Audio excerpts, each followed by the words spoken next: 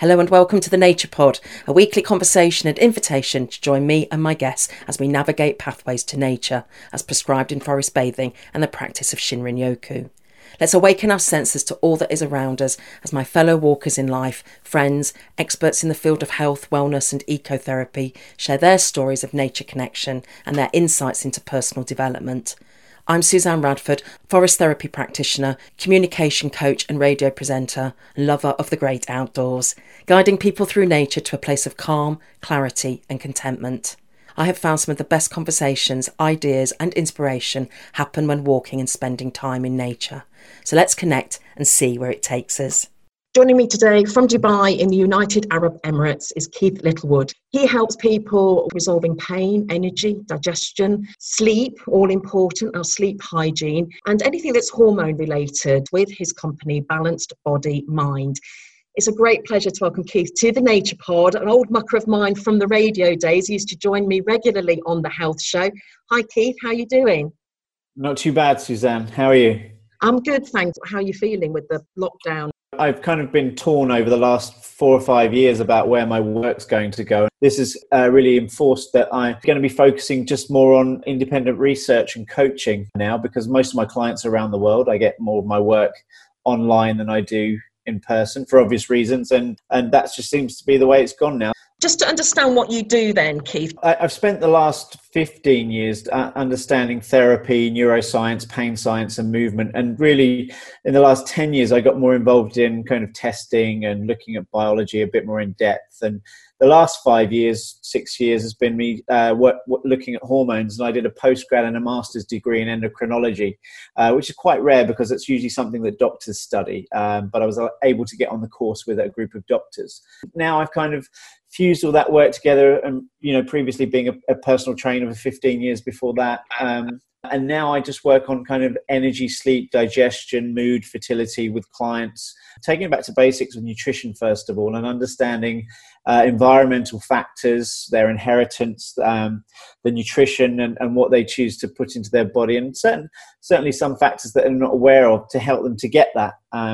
Generally, that's kind of what I'm doing with people around the world. Nature then, how significant is nature to you? Well, I think it's everything is nature, because nature is all encompassing. But we tend to think about nature as being in this green space that's clouds in the sky, blue skies, feeling the wind on our face and the rain or the heat. Equally, nature can be negative connotations of that, because nature is equally pollution. It's electromagnetic stress.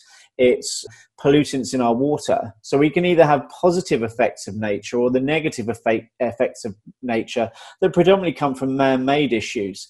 If somebody asks me about what nature is, I tend to cast my mind back to Yorkshire and walking up hills close to my grandmother's house, which are particularly fond memories of feeling a variety of aspects of weather.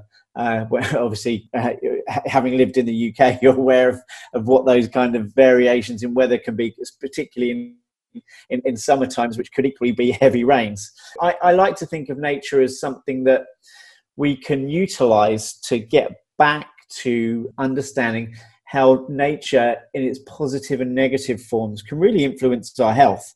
I mean, nature is all encompassing. It's our sleep-wake cycles. It's the seasonal aspects of health. And certainly with my work, I've looked into how different seasons and how circadian rhythms can influence health, primarily because light is what brings life. Life has evolved through exposure to light and interactions with proteins. Understanding nature and what positive aspects of nature can do for people's health is really, really important and often totally undervalued.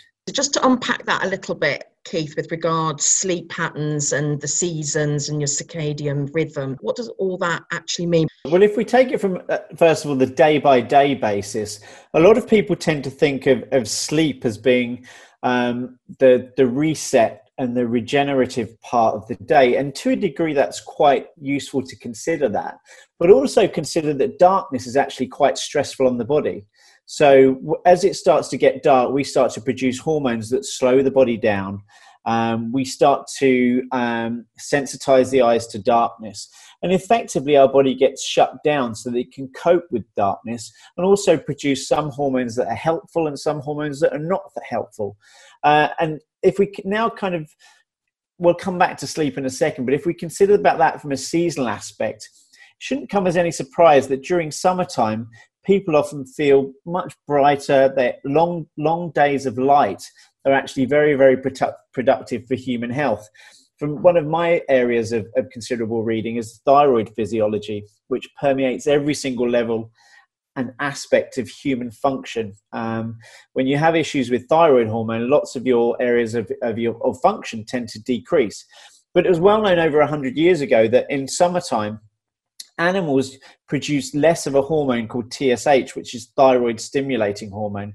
So effectively, when our thyroid doesn't work efficiently, or the aspects of the body can't assimilate that hormone or produce it effectively, we produce more of this stressor type of hormone called thyroid stimulating hormone. But it was well known that in long days of light, generally animals and what seems to be humans produce much less of it. So if we contrast that with the longer days of winter, which are colder, less sunlight, we often produce hormones that are kind of more synergistic with the darkness phase of the day. That can be problematic. How many people do you know say that they feel, worse during winter, or perhaps they've even emigrated or love to take lots of holidays where they get away to sunshine? And this is their biology suggesting that perhaps they're not producing hormones efficiently, and that darkness might have a negative effect on their body. So if we consider that staying in sunlight can be particularly helpful for our body, for regulating hormones, for regulating stress responses. This is just one aspect of nature from a daily light cycle that we can learn to entertain by using light efficiently. I work with a lot of clients that, one of the questions on the questionnaire is, do they suffer from some aspect of seasonal affective disorder, where basically their mood is much diminished in the darker days? So we need to consider that light is very, very useful. But I think that's just one aspect of the circadian profiles. We tend to start producing some of the more stressor hormones, as I said, during these periods of darkness. Hormones like cortisol, which although is an anti-inflammatory hormone, it's quite a potent stress hormone. We tend to produce more of that as well during the beginning of morning, around about 2 o'clock, because that tends to go in cycle with the amount of energy that we have available. I think it's important that we consider light, but there are also many other aspects to kind of these circadian profiles and long days of winter versus long days of summer, optimal hormone conversion, better energy regulation, and better mood. But there are many other things that from a nature perspective that we can consider. With the forest bathing walks and taking people into places of natural beauty, whether it be in the forest or in the beach or in a park, what it's actually doing to the body physically, the physiological change in the body, the parasympathetic nervous system calms down. As you mentioned, cortisol there, this sense of clarity, cognitive function. So there's many things happening naturally to the body once we spend time, whether it's even just sitting in nature, can really, really have a positive effect on our sense of well-being. And yet it's fascinating to hear you talk about the hormones. So there's real evidence there as to how, so, we've been going through a very stressful time globally with the pandemic, and people are in lockdown, and, the anxiety that's around that. So there's little ways that we can somehow tap into nature and light to help us naturally feel a little bit better. There's the very well-known effects of ultraviolet light. Ultraviolet light is what helps us to synthesize vitamin D, which we can on some level produce it in the skin, and you tend to find that it's regulated around the kidneys and the liver. Vitamin D is a very potent modulator of the immune system. For some people, who've been told to stay inside or stay at home, stay safe, there's a lot of research that counteracts that. I've looked at some papers, for example, that have shown that the current viral issue, in whatever form you choose to look at it, is much lower at the equator, where there tends to be more sunshine throughout the year. A lot of the countries that have been quite susceptible to the current viral issue, such as COVID, they're countries that have just come out of long days of winter. If you look at where the peaks were, February, March, April, this is where, we were just coming out of winter and going into spring. And that lack of vitamin D can have a significant effect on immune function. We also know that these hormones, we talked about how hormones affected long days of darkness. Your thyroid hormone, which is an organizational hormone, can help to protect your function. And that's why it was during winter, many people are exposed to this suppression of thyroid hormone due to darkness. One other aspect as well is we often think about these kind of aspects of ultraviolet light. And a lot of people are aware of the damaging effects of blue light on the eyes at nighttime, for example. And when we we go through circadian rhythms with lots of unnatural light. The blue light is what you get off screens, like your laptop or your phone.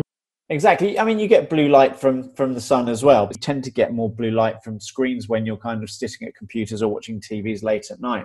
But another potent spectrum of light is actually red light and orange light and yellow light, which are very, very protective to human physiology. In medical and therapy and other aspects of kind of medical interventions, there are thousands and thousands of papers that show the effects of red light therapy, or something called photobiomodulation, which is the exposure of red light and in some cases lasers, which stimulate how our cells, our mitochondria, our energy producing cells that form aspects of our complex physiology. This spectrum of light helps to renew how they function. So if we just bring it back to those long days of sunlight, we're exposed to many spectrums of light, including ultraviolet light, including red light, orange light, and yellow light, all of which have a beneficial effect on our physiology. A lot of people are really concerned about how much ultraviolet light they get. Some people suggest that, being in the sun all day long can be quite harmful to health. But there are subsets that kind of make that more problematic, like what's in someone's diet, what their skin color's like, staying out of the obvious kind of high times between 12 and 2. But generally, longer days of light exposure are generally associated with more beneficial aspects of health. There are many different reasons why just even something as simple as daily light exposure can help to enhance health.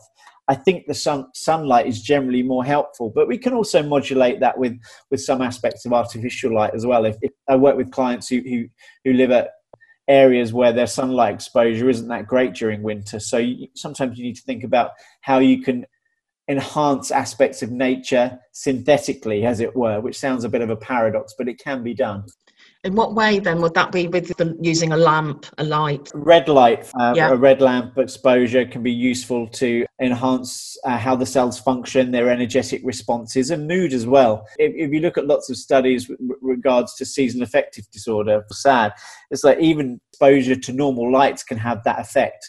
Instead of sitting in a dark place, just exposing your face and hands or your body to even normal lights that has a wide range of spectrum of lights can be particularly helpful. But ultimately, getting in the sun is where the body needs. We've evolved over millions and millions of years from sunlight, and we hear lots of negative suggestions from specialists in skincare that we shouldn't be exposed to sun for certain amounts of time, and I find that both counterintuitive and paradoxical to what the human body has experienced over millions of years of evolution.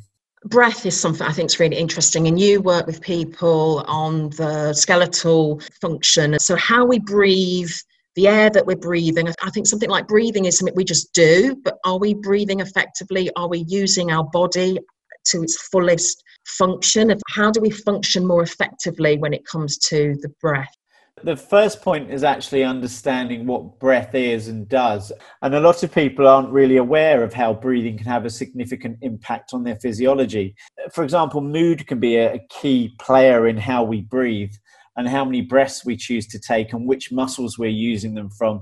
I think you touched earlier on about sympathetic and parasympathetic state, and both can have their problems. But many people tend to be stuck in more of a sympathetic state where they're shallow breathing, they're using muscles around their neck and chest instead of their belly. And this can lead to why people get short, tight neck muscles that might lead to some kind of painful issue. So just slowing down and focus on the breathing can have some beneficial effects. Normal respiration rates, how many times you breathe in and out a minute, should be anywhere to around about 12 to 16 breaths a minute. This can be dictated by an area in the brain. It can be respondent to how our physiology is. So, for example, if you're in a stress state, you may be producing, talking end game of physiology. So for example, if I use the analogy of cancer, we tend to become quite acidic, and we're producing lots of lactic acid because our body can't function efficiently. And therefore it's normal for the breath to respond by increasing, going above 16, 18 into the 20s. Because when we get so acidic, we need to keep breathing in and out to maintain a cellular pH. And the cellular pH is actually slightly more acidic, but the more that we breathe at a more rapid rate can make us slightly more alkaline to balance the pH out. If we're breathing out fast in a normal state compared to a disease state, we can still breathe at an excessive amount of breathing rates when we become stressed. So we talked about sympathetic activation. We might get the adrenal response, which comes perhaps from the brain or different areas of perception from the body. And this can help to cause us to breathe at an excessive amount of breaths. If we consider that we tend to keep breathing at this excessive state, this can have a negative effect as well, because it can make us more prone to anxiety. It can make us more stressed. It can make our movement and our balance compromised. And this can ultimately lead to where we've passed out so much carbon dioxide, we tend to cause something called a respiratory alkalosis, where the body is trying to then retain all of its carbon dioxide. So then we go to a much slower breath rate. There's plenty of complexities with breathing, but one of the simplest things to bring it back for people is that be aware of what your breath is doing. Be aware where you're breathing from, because breathing from the tummy and the belly and laterally through the ribs and to the front through the ribs and through the back through the ribs should be helpful, because it also has a knock-on effect to how our muscles function, so that our spine is effective, or the muscles of the spine are effectively recruited when we're moving and exercising. So slowing down the breath rate if you're breathing excessively. Breathing through the nose is particularly useful. When you're constantly mouth breathing through the mouth, you tend to be wasting breath and carbon dioxide, which is actually quite protective to the human body. So if you're a mouth breather, try shutting that mouth and breathing through the nose. And that can help just to calm the nervous system down. There are various different breathing methodologies. One of them is called Buteyko. And what you can do there is do something called a 5-5-5. So you take a breath in through the nose for 5 seconds, you hold the breath for 5 seconds, and then you breathe out for 5 seconds. And that's enough just to calm the physiology down and also to help retain carbon dioxide. A lot of people tend to think of carbon dioxide as being a waste product, and it's not.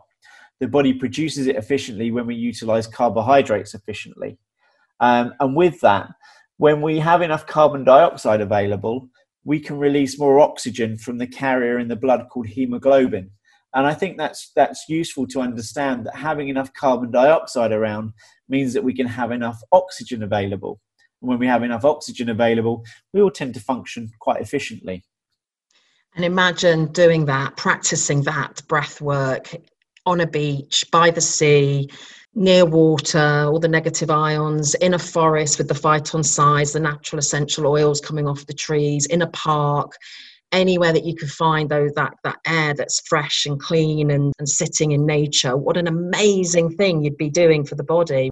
Yeah, absolutely. And you touch upon clean air there, and I can't understate the effect of clean air on physiology. Some of my research and my future research that I'm hopefully going in to look at is looking at the effects of pollution on various aspects of function, including thyroid physiology. There are hundreds, thousands of papers that show the effect of pollution on physiology, and they all tend to distort everything from sleep through to cellular function, mood, fertility, create diabetes, heart disease, and cancer. For some people, it's easier to get into nature than others. If you're living in a city that's very polluted, near roads, and it's hard to get out of, even making the effort on a weekly basis to get out of that environment, so that the body is capable of understanding that environment is not essentially there permanently. It has the capacity to go into nature, to experience what growth and resetting might be like, and then come back into its stressful environment and respond better. Because when we have chronic stressors, everybody around the world is kind of understands what stress is. There's emotional stress, there's physical stress, and there's chemical stress that all combine to either make someone or break someone. And there can be various aspects that affect each person. It might be inheritance, what traits you inherit from your parents, for example, what environment you're exposed to, what you do nutritionally can dictate how your physiology functions. And for example, with air quality, if you're just permanently breathing in dirty air all the time, and I'm talking combustion engines, diesel engines that have particular pollutants called polycyclic aromatic hydrocarbons that really do tend to disrupt physiology quite nastily.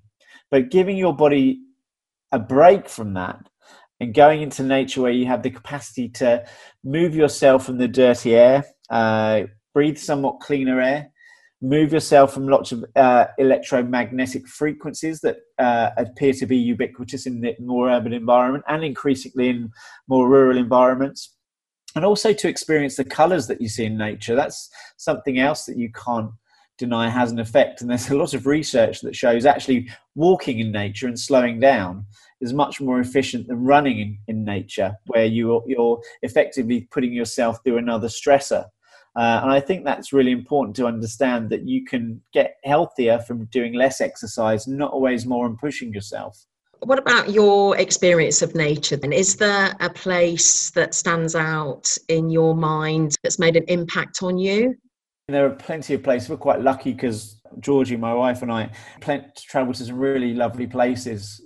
It's always coming back to, I was actually born in Kent in a place called Tunbridge, but I think my heart is actually where my grandparents moved to, which is the Yorkshire Dales. There's a place called Ruver Crags, which is in Carlton on Coverdale, right in the middle of the Yorkshire Dales, where you can walk up there in about an hour or so and then look over the Yorkshire Dales and Pen Hill. And it's just absolutely stunning. And I've walked up there in sunshine and rain, sleet and snow. And when I get to the top, I just sit there and just be quiet and just look at everything. Even if I've gone up there with family, it's just stunning. I always just feel this sense of complete calmness when I'm there. It's quite amazing. The Yorkshire Dales, it has this wild ruggedness to it.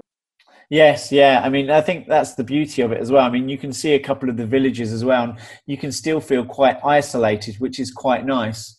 I'm someone who, at the end of the day, I need my own time just to calm myself down and not talk. And, going to places that are quite isolated where you can feel sometimes alone, I think is quite useful for physiology. It's not for everybody. I think it's more for the introverts, but I think even the extroverts need that sometimes is disconnection. And, one thing I kind of slightly digressing on is, like, even when I go for a walk, I don't take my phone with me. I want to not have to think about what's on, like if there's any work that I need to think about. It's about clearing my head and being able to kind of just reset the body in a certain way that's useful to me. That's very interesting. So you work with clients online, so you're working with clients all over the world. So your use of technology is part of your working life. You need technology, and yet you seem to be very aware of the balance of that you don't want to be on your phone or on technology all the time. So you actually consciously think, when I'm going out for a walk, I'm leaving the technology behind. Yes, I mean, I think that's really, really important to be able to let go of it. I mean, we're surrounded by technology with electromagnetic signals everywhere, and carrying your phone with you kind of enhances that, but it's just a distraction. Going out for walking and thinking about the things in the brain that you want to think about to try and process them, to de-stress. There's a well-known philosopher called Nicholas Nassim Taleb who talks about slow walking for solving problems.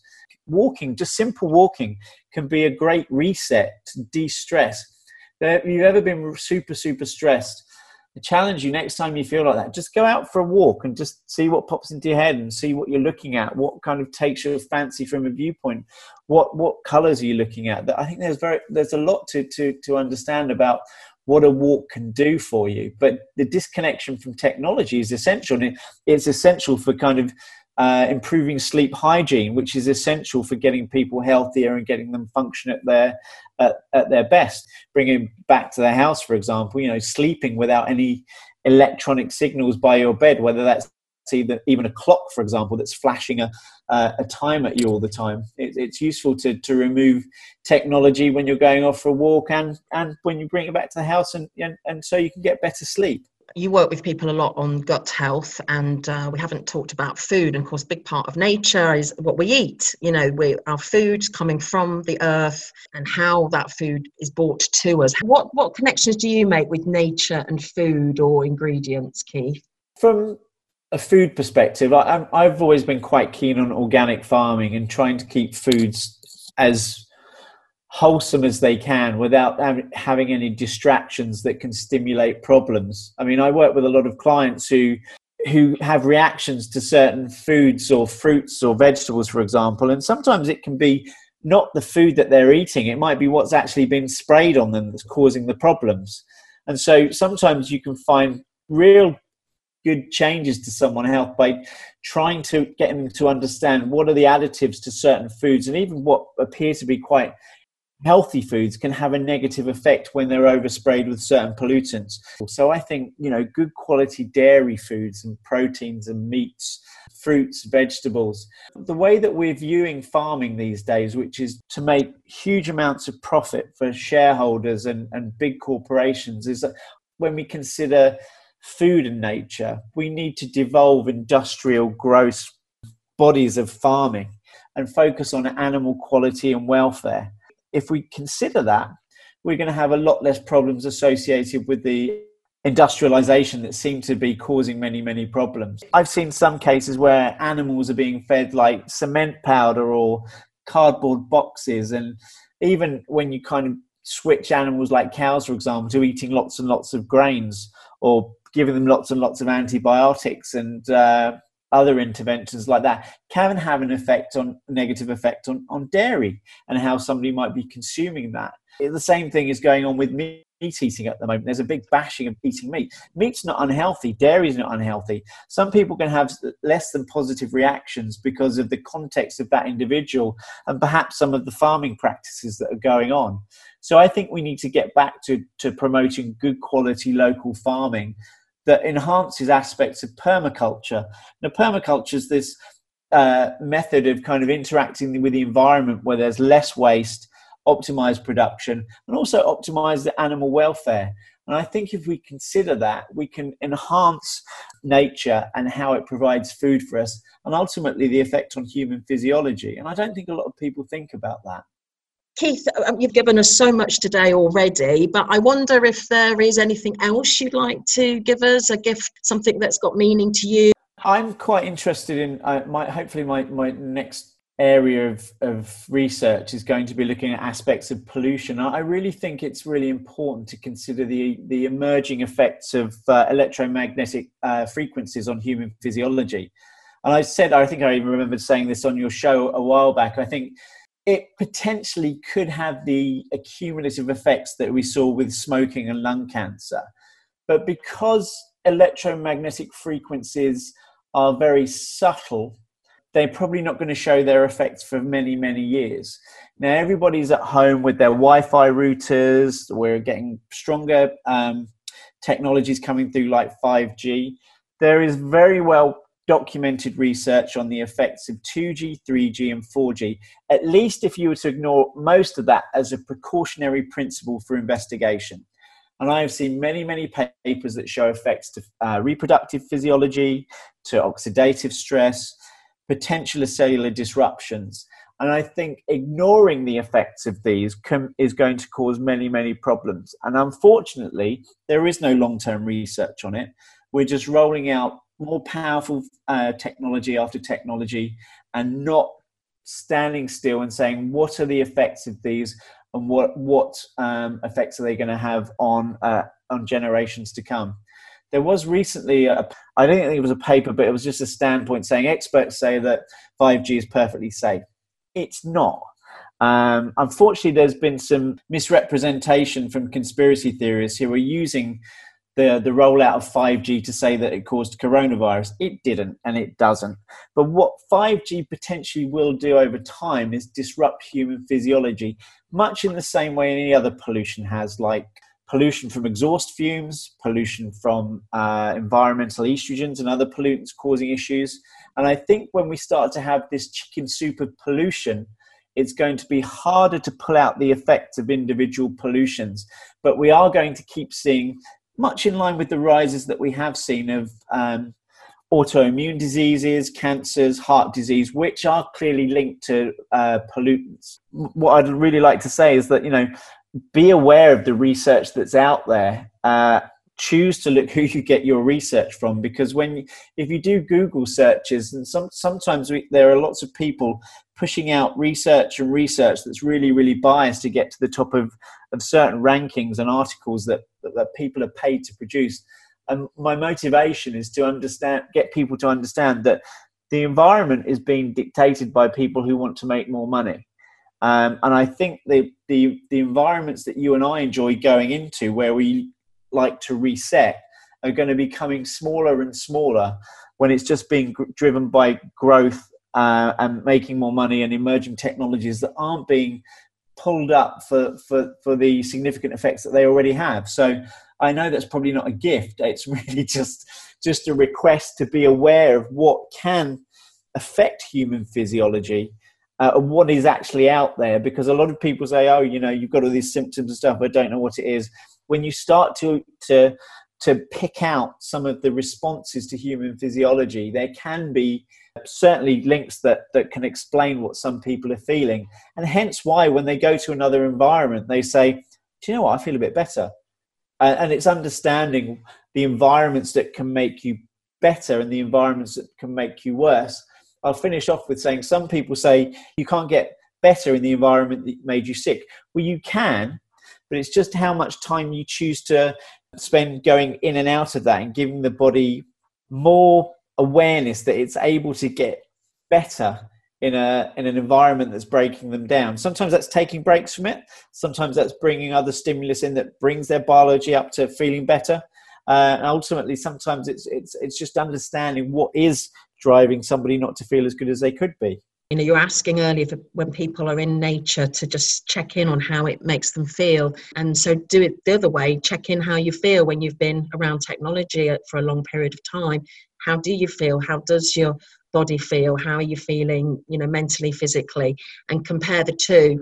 And like you say, interchange between the two, or make sure you're spending more time in the stuff that makes you feel good. I think it's really important just to kind of challenge yourself to see what it feels like in another environment. Also, don't underestimate the effect of low blood sugar levels for being able to interpret how something feels. So eating on a regular basis can be certainly very helpful for you to understand if the environment feels better for you or not so good. Keith, is there a word that comes to mind when you think of nature? Yeah, harmony. Beautiful. Keith Littlewood, always a pleasure talking with you. Your insights are fascinating. And I know you've written a couple of ebooks. I think Happy Hormones is one of your ebooks. You're continually educating yourself. Find you at balancedbodymind.com. That's Keith Littlewood, helping people resolving pain, energy, digestion, sleep, and hormone-related issues. Have a good day, Keith. Thank you, Suzanne. Thanks for having me. You've been listening to The Nature Pod with Suzanne Radford. For more on my nature therapy walks and workshops for stress management, check out thenaturepod.com or on social media at Forest Bathing Algarve. And if you'd like to share your stories of nature connection and join me on The Nature Pod, then get in touch. I'd love to hear from you. I leave you now with an invitation to take a walk through a park, a forest, field or beach. To slow down and breathe in the air. Become aware of any scent or taste sensations on the tongue. And notice how it feels.